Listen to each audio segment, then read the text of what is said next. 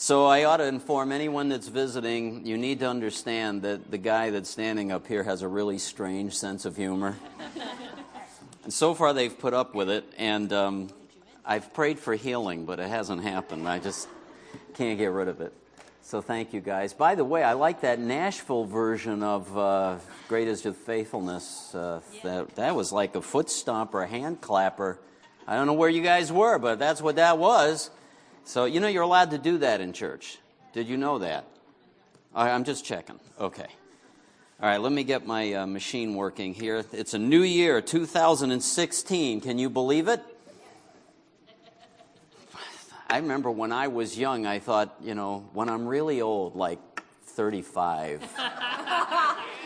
Never thought I would see this date, 2016, and still working. Anyway, so, A New Hope. The asterisk means, sorry, this is not about Star Wars. Oh, see, what kind of a church is this? A really cool church because they go to movies. So anyway, but it's unless you use the parallel from the story. You remember when they had to go back and refit all of those original 3 movies, they gave it the title A New Hope, right? And it was basically because there was someone who was going to be strong with the Force. I know you're waiting for Yoda, right?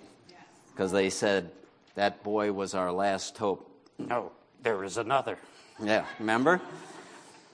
In a bleak and terrible season, they're looking forward to some possibility of rescue, of transformation, of it being different.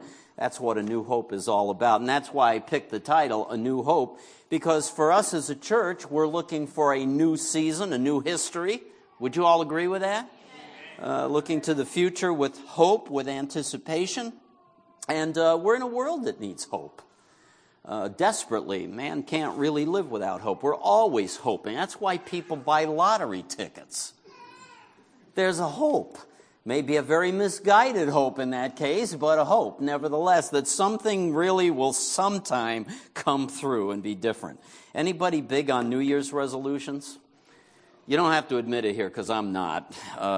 Mainly because you never do them. So what's the point? Make up your mind. Maybe this is the year they've chosen, I'm going to lose weight this year. I'm not meddling. I just said maybe you had a resolution. Maybe you thought, I'm going to clean my closets this year.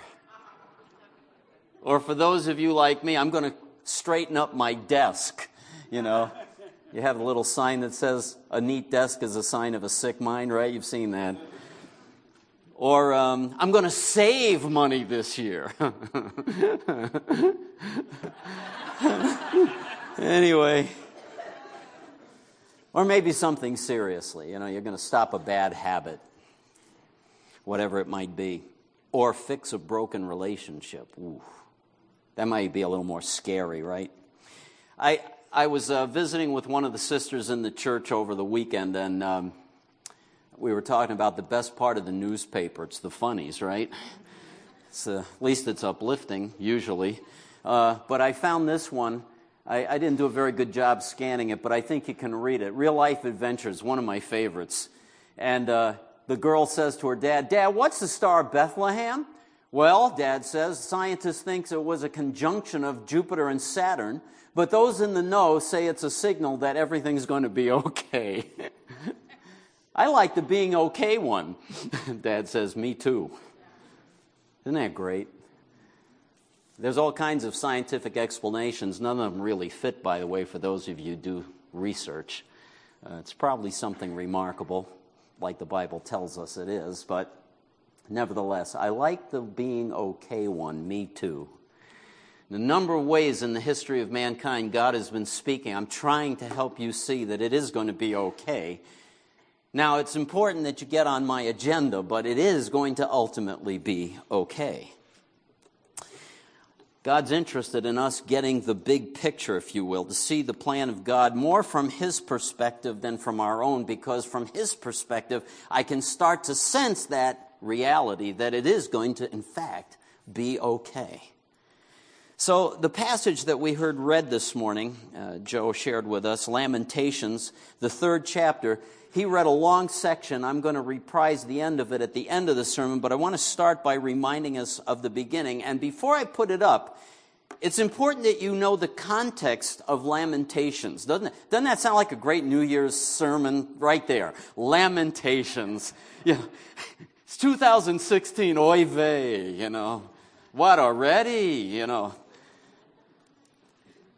But let me put it in context.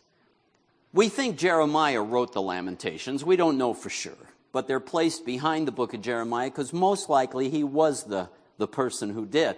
But it was someone who was an eyewitness to the post-judgment of God on his rebellious people. Do you remember the Old Testament story? They lived in Jerusalem. Now they're back in the land, right? Today, promises are coming true that the Scripture has talked about. But back then, God had promised them prosperity and blessing and all of that if they would just keep his rules. Which, by the way, the rules of God are not because he's a killjoy. The rules of God are because he loves us and he knows how we're wired and what will really bring us satisfaction. That's what all that stuff about sexual boundaries and stealing and not hurting people, that's what that's all about. It's not something he just arbitrarily made up. So, they didn't obey, and he said over and over again, if you don't stop doing these bad things, I'm going to remove you from the land of promise. And guess what? When God says I'm going to do something, not like the parent who says, now if you do that one more time, ooh,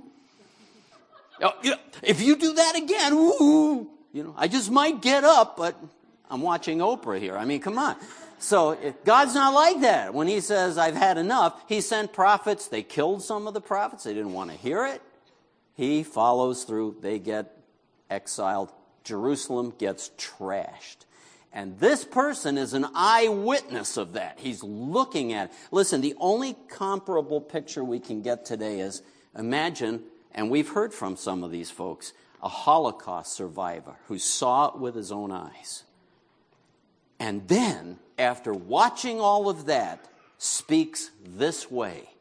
This is what gives me sanity. This is what brings me back to a right mindset, he says. I recall to my mind, therefore I have hope.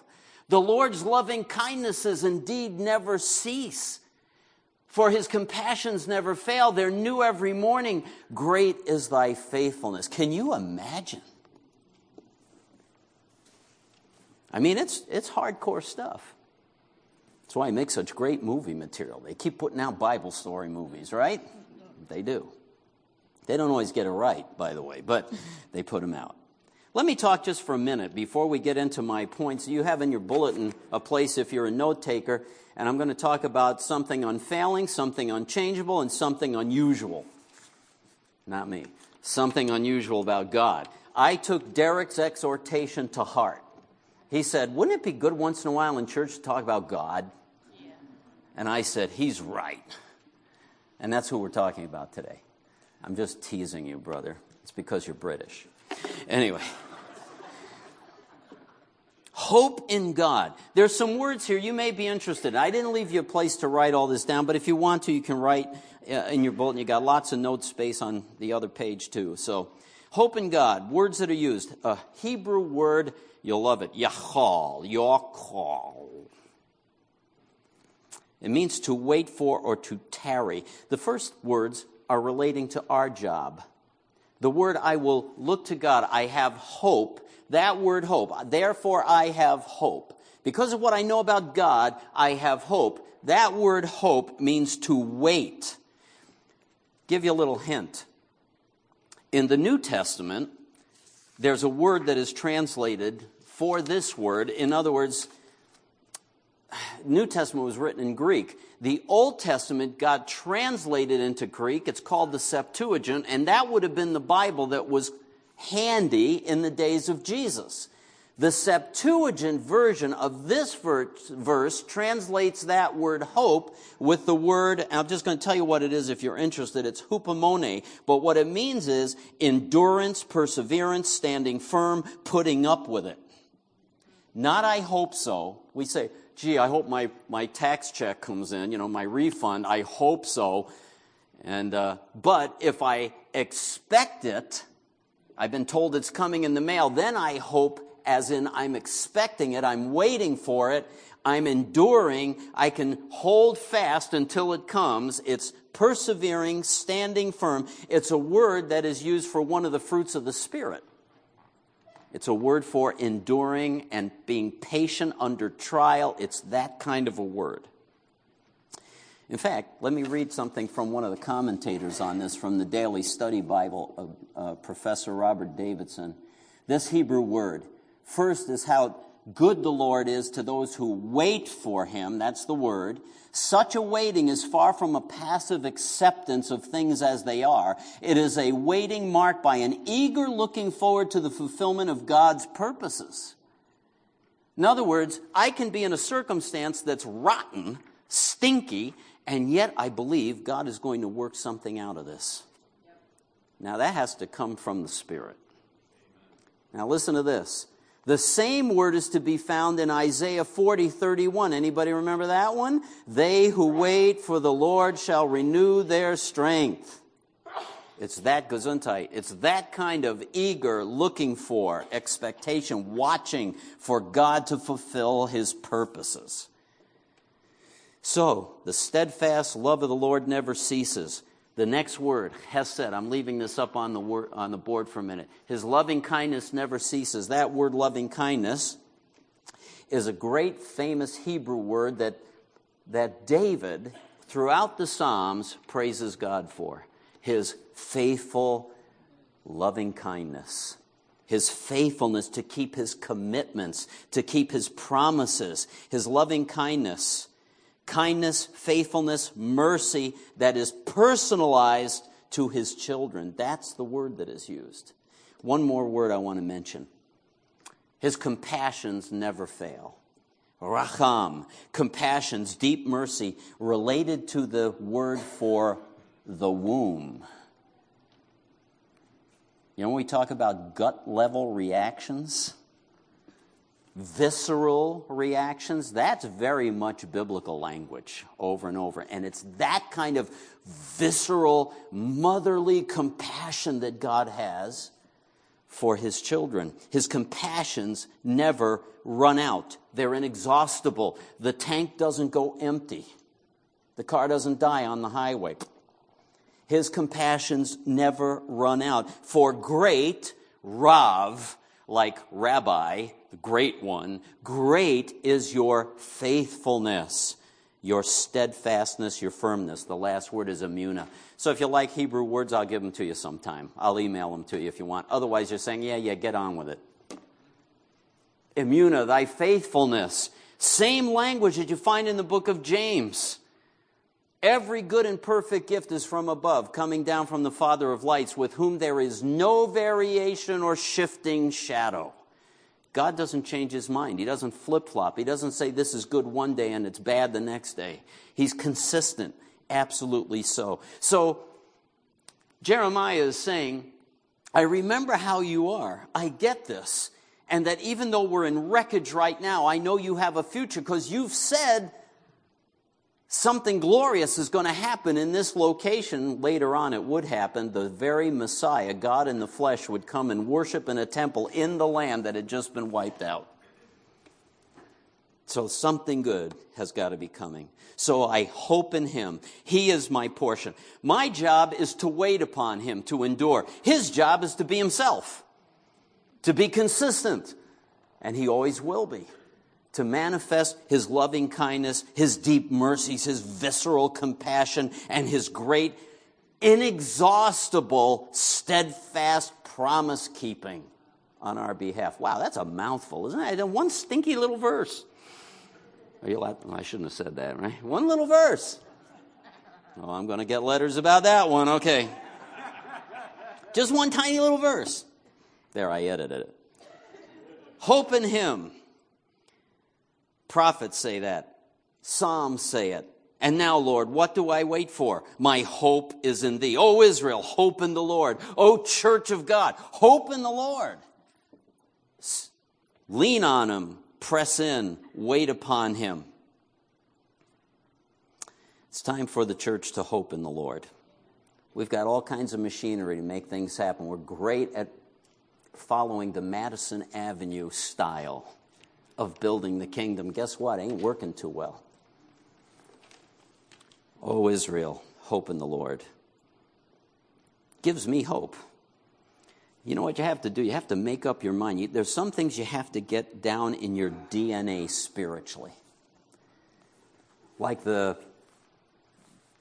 pilgrims coming over who had a hope in God, even though they lost, I think, more than half of their contingent, passed away through difficulty and sickness and everything else, trusting that God had a future for them and believed it. There's something that gets down, as John Hammond would put it, in your DNA, in your spiritual DNA. It's part of you. And the only way you get there is usually by wrestling it down. Brothers and sisters, those of you believers, most of us are going to have to come to a point where we wrestle this sucker down to the ground. That's all there is to it.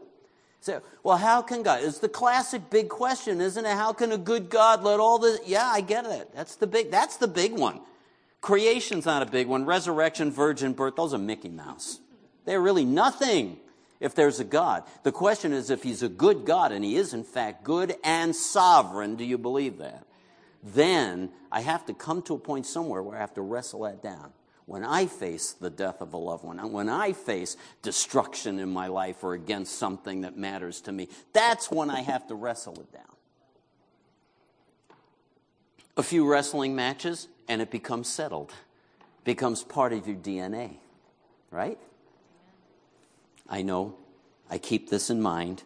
Your steadfast love and your mercies don't run out somehow. Good is going to come out of this. All right. Are we on the same page then? Let me explain to you. All I wanted to tell you today is why I have hope in God. Maybe you have hope in God too. Amen? Amen. You didn't have to say that just because I said amen.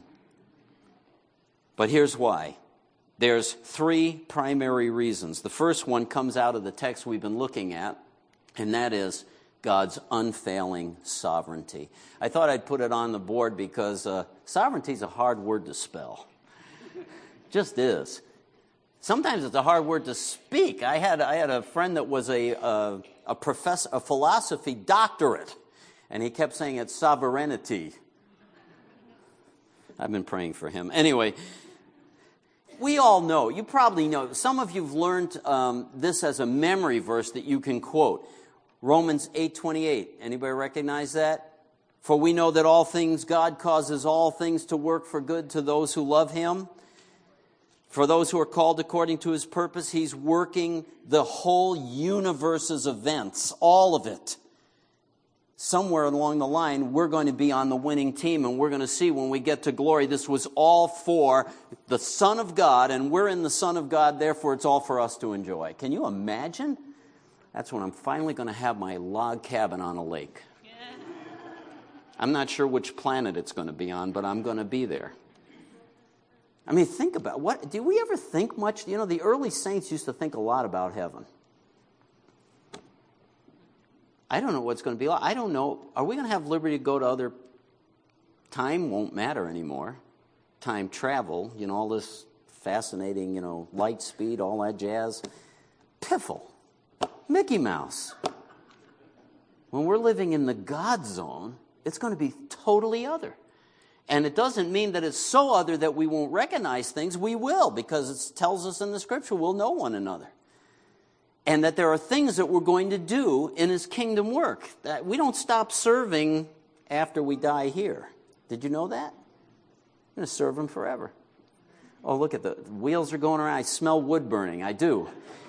Anyway, that's another. By the way, somebody I loaned a book about rewards, a little one by Davidson. I need it back. Okay. And any other things that, anyway, need them back. Okay, so I can quote them, right? There's something he has. We're learning. All right, let me Okay. We are learning now. We are training now for what we're going to do in eternity.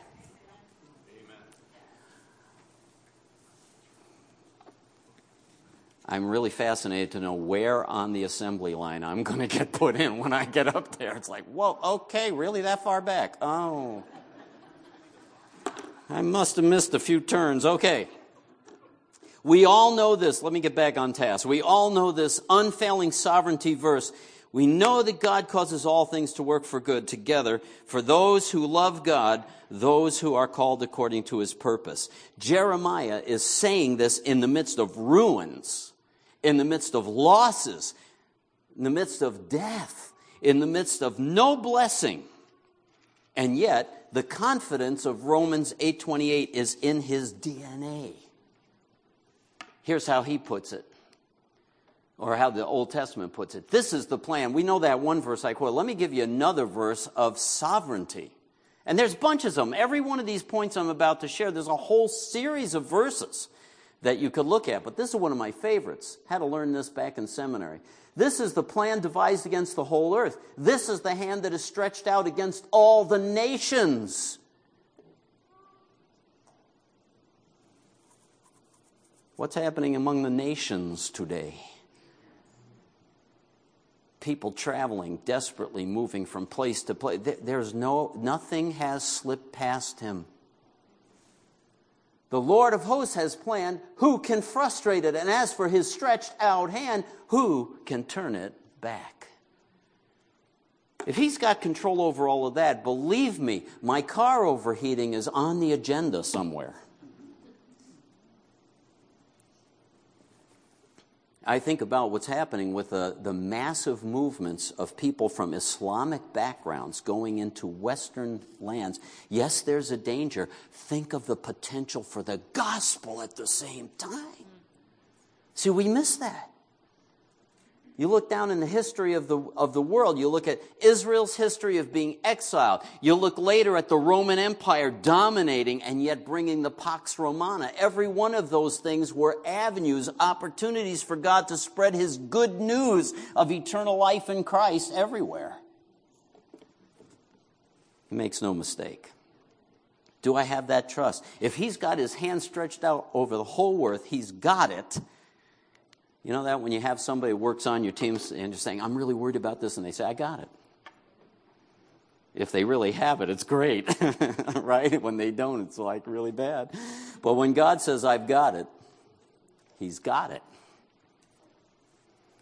When I start to panic, this is the kind of confidence that makes a Paul and Silas sitting in prison, not knowing if they're going to live till the next day, sing praises in the middle of the night. Remember, they were praising God before the earthquake happened, because they got quiet with God and heard, I got it. Okay, you're sovereign. I'm going to start sweating. Every time I worry about how we're going to do as a church, guess what? God has to take me out behind the woodshed and say, I got it. However it shakes out. I don't know. I don't totally know. I've been pretty honest with y'all, right? I've said, and I promised I wasn't going to exhort anybody to. I'm just going to preach excitement in life. Keep going.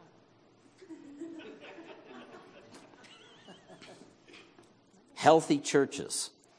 I said we had, at one point I said we have a 1 in 3 chance of pulling this off, right? I've said that publicly, so God's got it. He's sovereign. It's my job to wait on him. It's your job to wait on him. That's your job. It's his job to be faithful, and he will be. Let me just mention something, though. Healthy church trends. One of our Rainer letters, Rainer on Leadership, number 186. Healthy church trends. I'll look back. I just found some things on this. 12 trends found in healthy churches, and we want to be healthy. Amen? We do. There were a number of good ones. Members are evangelistically intentional. That's an area to work on. Even Don was encouraging us this morning to work on our interrelational issues. These churches do less better. I think we can work on that. But here's the 3 that matter relating to what we're talking about this morning. 1, healthy churches have a high view of Scripture. I believe what God's Word says. I believe it. That's why I have hope in God. All right? I believe it. He's faithful. Number 2, a large number of church members read the Bible daily. That's a good idea. I like that one. And here's the last one, number 12. Corporate prayer is intentional and prioritized. That's the one clear thing I heard when I got here. Start that up and do it. And when we've done it, it feels like the Spirit's been drawing near.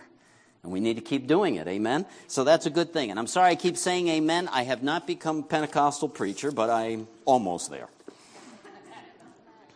Amen. I heard that.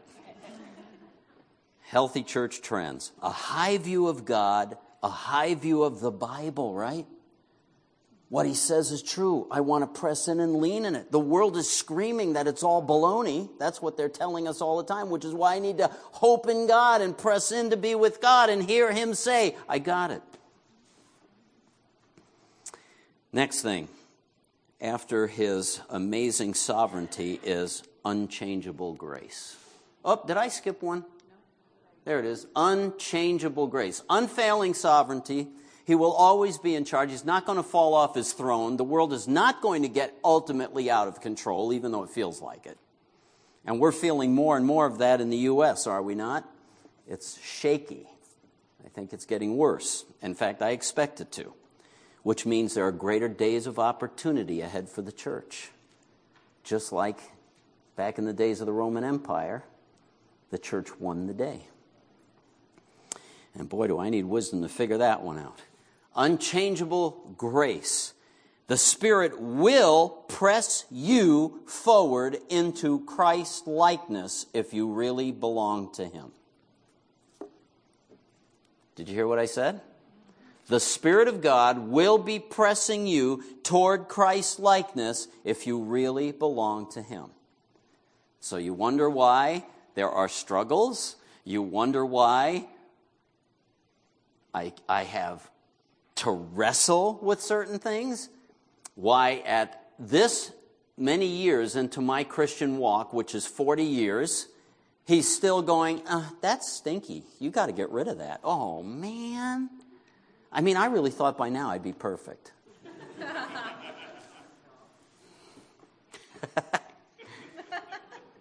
Hey, I know better, okay? But some of us do not always.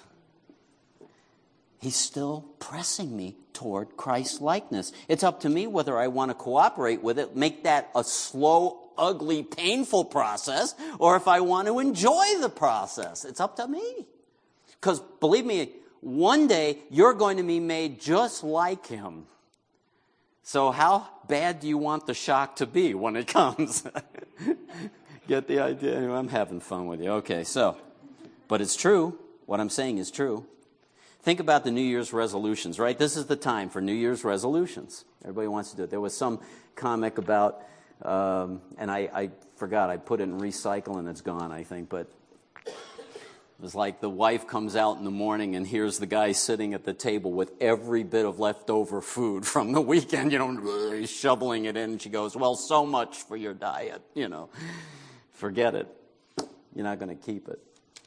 They have ads on the news right now for, sign up for a gym and do it. Go to the gym, and what happens? And people peter out, right? They continue to peter out. And that's one of our frustrations as Christians. We try to pull ourselves up, right? And we say, I'm going to really work harder at this, or I'm going to do that. And it last couple of weeks, peters out. Didn't stick with my Bible reading, or whatever it was that I thought would be good for me spiritually. The good news is, the Scripture tells us that the Holy Spirit is in and for us. I got to make one clarification, because I do believe that there is a heresy around. And when I say it's around, I mean it's here too. Here. And that is the heresy of what is called, and you've heard me say it before, and I'm going to keep preaching it until God tells me to shut up. That is the heresy of what is called easy believism. Anybody ever heard of Dietrich Bonhoeffer? He called it cheap grace. Anybody remember that? phrase, and here's what it looks like. Oh, how do I become a Christian? Pray this prayer. I pray this prayer. Now I'm a Christian. And I say, because I showed you how to pray the prayer, oh yeah, he's a Christian. I don't know yet. Not until I see the evidence of what? Except a man or woman be born again. There should be what does it say? Except a man or woman be born again, he cannot see the kingdom of heaven. There's a new birth that happens. That's what the gospel is all about. Stamp thine image in its place. Remember the Christmas carol? Hark the herald angels sing, right? Adam's likeness now efface. Stamp thine image in its place. Second Adam from above, reinstate us in thy love. Hark the herald angels sing. See, I know all those songs. But anyway, do you follow what it's saying? It's preaching the gospel. Those songs are preaching the gospel. And the gospel is new birth has to take place. Magical prayers, that's a deception. You might as well go to an officious church that dribbles stuff on you and makes things happen and think magic's going to happen. It doesn't work that way. I'm not trying to be offensive in any way. I'm saying we have put our trust in the wrong things too many times. If I am born from above, then the Holy Spirit will be pressing you toward Christ likeness, transformation. Romans. I'm confident, brethren, that the Holy Spirit is able to minister through you. You can teach and admonish one another. John says to his disciples, you have the Holy Spirit. You don't need somebody to instruct you. The Spirit will give you discernment, all of that. Who's he talking about? He's talking about a living relationship that is transformational. All that you need for life and godliness has been provided for you. These are all verses in the Scripture talking about what has been embedded in us if we belong to him. And here's one of my very favorites. Great book. I'll probably preach on it soon. I am quite confident of the one who began a good work in you will go on completing it until the day of Jesus Christ comes. Recognize that? He who began a good work in you. I think Mr. Green sang that song, as a matter of fact. Steve Green. Philippians 1:6. That, by the way, is the New Jerusalem version, just in case it doesn't sound familiar. But it's saying the same point. I'm quite confident the one who began a good work in you will go on completing it until the day of Jesus Christ comes. Confidence in the truly transformed. I have observed over the years multiple reactions to sin, temptation, exhortation, rebuke, correction, whatever it might happen to be. Sometimes people don't want to be pushed toward what the Scripture says, and they just get huffy, and they're done with that. And how many people have you met? Oh, I tried Christianity, or I tried going to church, and then something happened. Yeah, always something happens all the time. It's totally up to you what you want to do with it. The people that I know, the Spirit of God is embedded in their DNA. When I see them get off on a bad bunny trail, I pray into that because I know God's going to bring them back. And you know what he does? He does bring them back because that life is in them. And they can't stay happy there. It just doesn't work for you. It just doesn't. These two are enough. This unchangeable grace, this fabulous sovereignty, they're enough for us to function and to look ahead into the future with hope and expectation that God might do something on our behalf. They are enough. But thankfully, once in a while, God says, I'm going to give you a little extra help. I'm going to push the agenda forward with unusual workings. There's a passage in the Scripture that goes like this in the book of Hebrews. It says, how shall we escape if we ignore such a great salvation? Anybody recognize that line?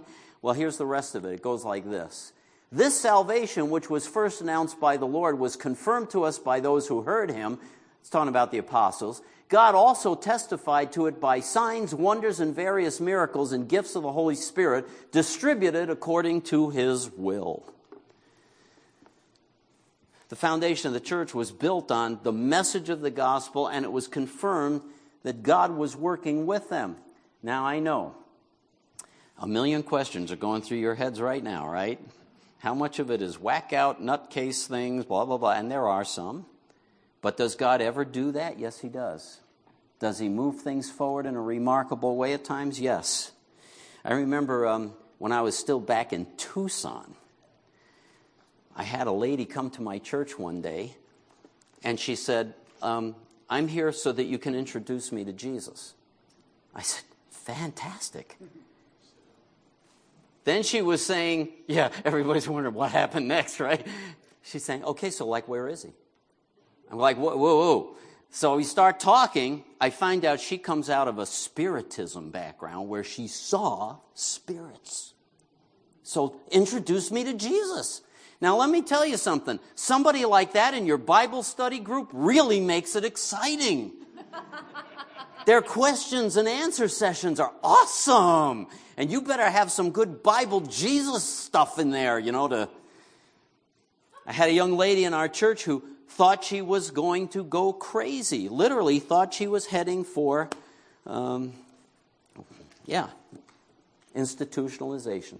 That's what she thought because of the strange things that she was seeing and having happen in her home. And we found that it was the work of the enemy because of some things she had dabbled in. You can read about this stuff. This is not a secret. We're just ignorant of most of it. It's hidden. Hell is a conspiracy. And a first necessity of a conspiracy is that it remains hidden, underground. Praying through, seeing the finger of God, the Holy Spirit freeing, illuminating the mind, bam, breaking the curse, if you will. She walked in complete freedom. It spread through her whole family. It was like, wow, we're not really crazy. Isn't that good news? And I don't know, I may have just said something that might trigger someone saying, oh my gosh, that really happens and somebody would actually believe me? Yes, the answer is yes, I would believe you.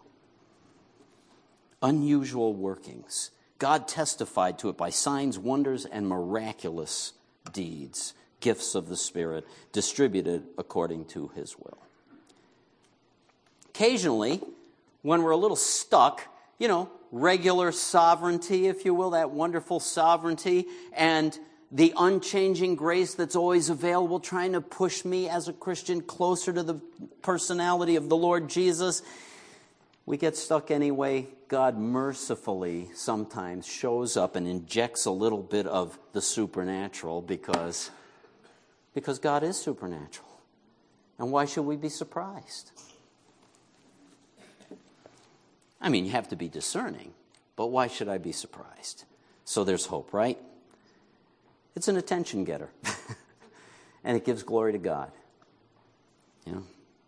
Don't have time to unpack all of that. But there's hope for his plan. Because of all of this, my last point today is simply that there is hope for the plan of God. His sovereign plan that is stretched out over the whole earth includes the growing of his church enfolding more and more people from every tribe, tongue, and nation, people group that look different, smell different, eat differently, all of that, gathering it into one phenomenal forever family. That's what God's in the business of. My question is, if I'm waiting on God, am I cooperating with him in that? Because if I am, then I know why I'm here. I do know why I'm here. There's hope for his plan, even in the disinterested, unbelieving U.S. of A. It is a hard time for churches. Most of them are closing. Do you understand? This church, left to itself, will be one of those churches. I'm not trying to be mean. I'm saying that's the way it's going. There are those occasionals. There are those mega churches, and some that have, I believe many of them have paid it forward in the prayer closet, and God has shown up, and they're riding a wave of the Spirit drawing people in. It's amazing to watch because I've seen it. But it's a tough time, but not for God. My wife and I speak life to each other every so often. I need a lot of life speak to me.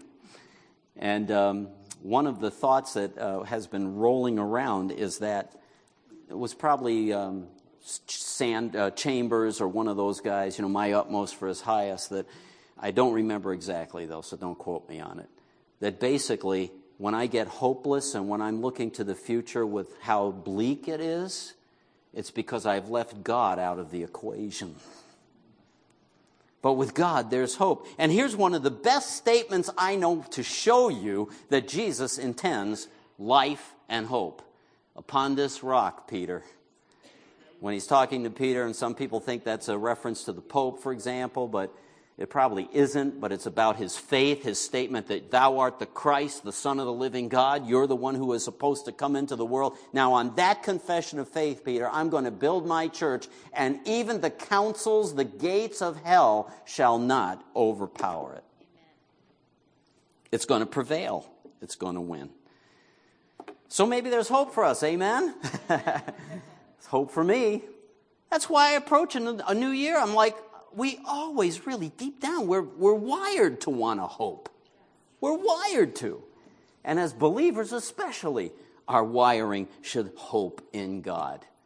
Can you imagine? God in his sovereignty knew exactly what he was doing.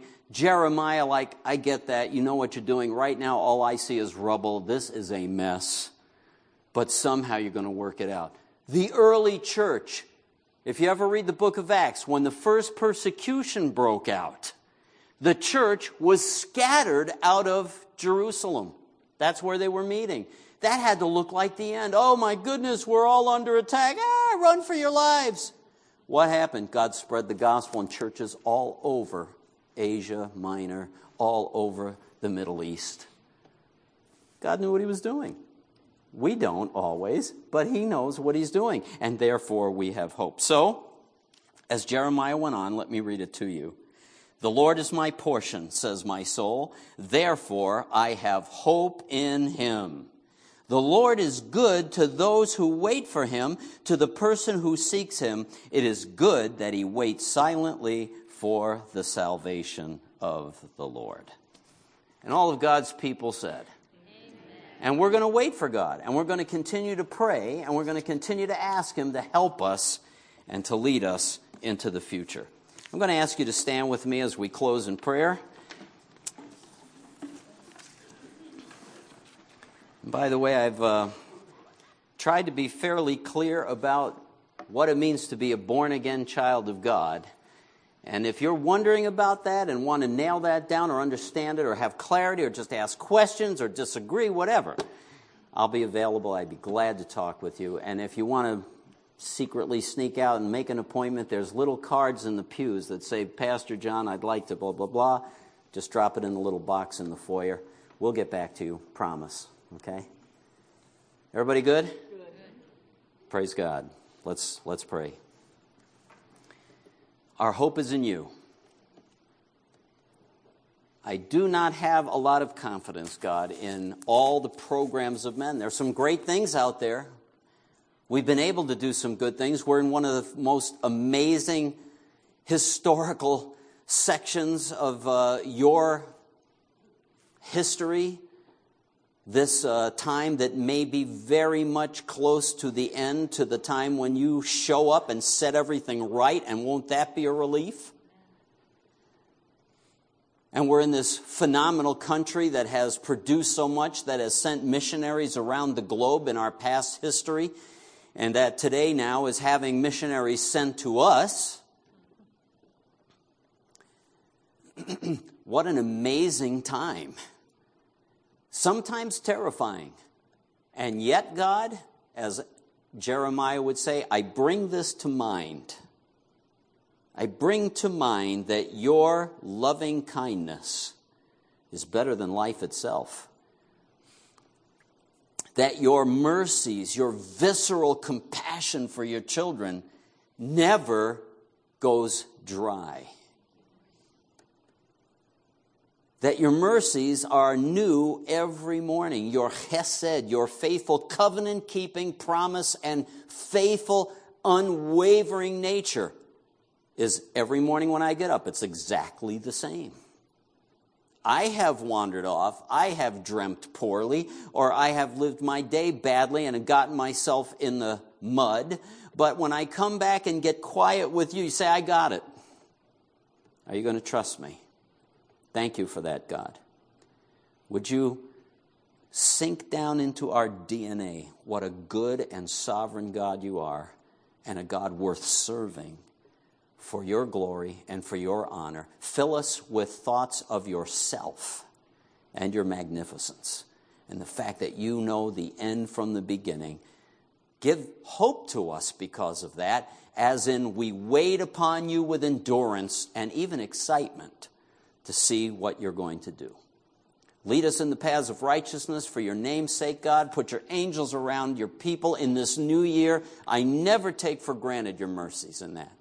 Please bless your people and this assembly. Bring us back together next week for a great time of worship and celebrating you. In the name of Jesus, we all pray together, and all of the saints of God said, amen and amen. God bless you and have a great day. Happy New Year to you. Okay.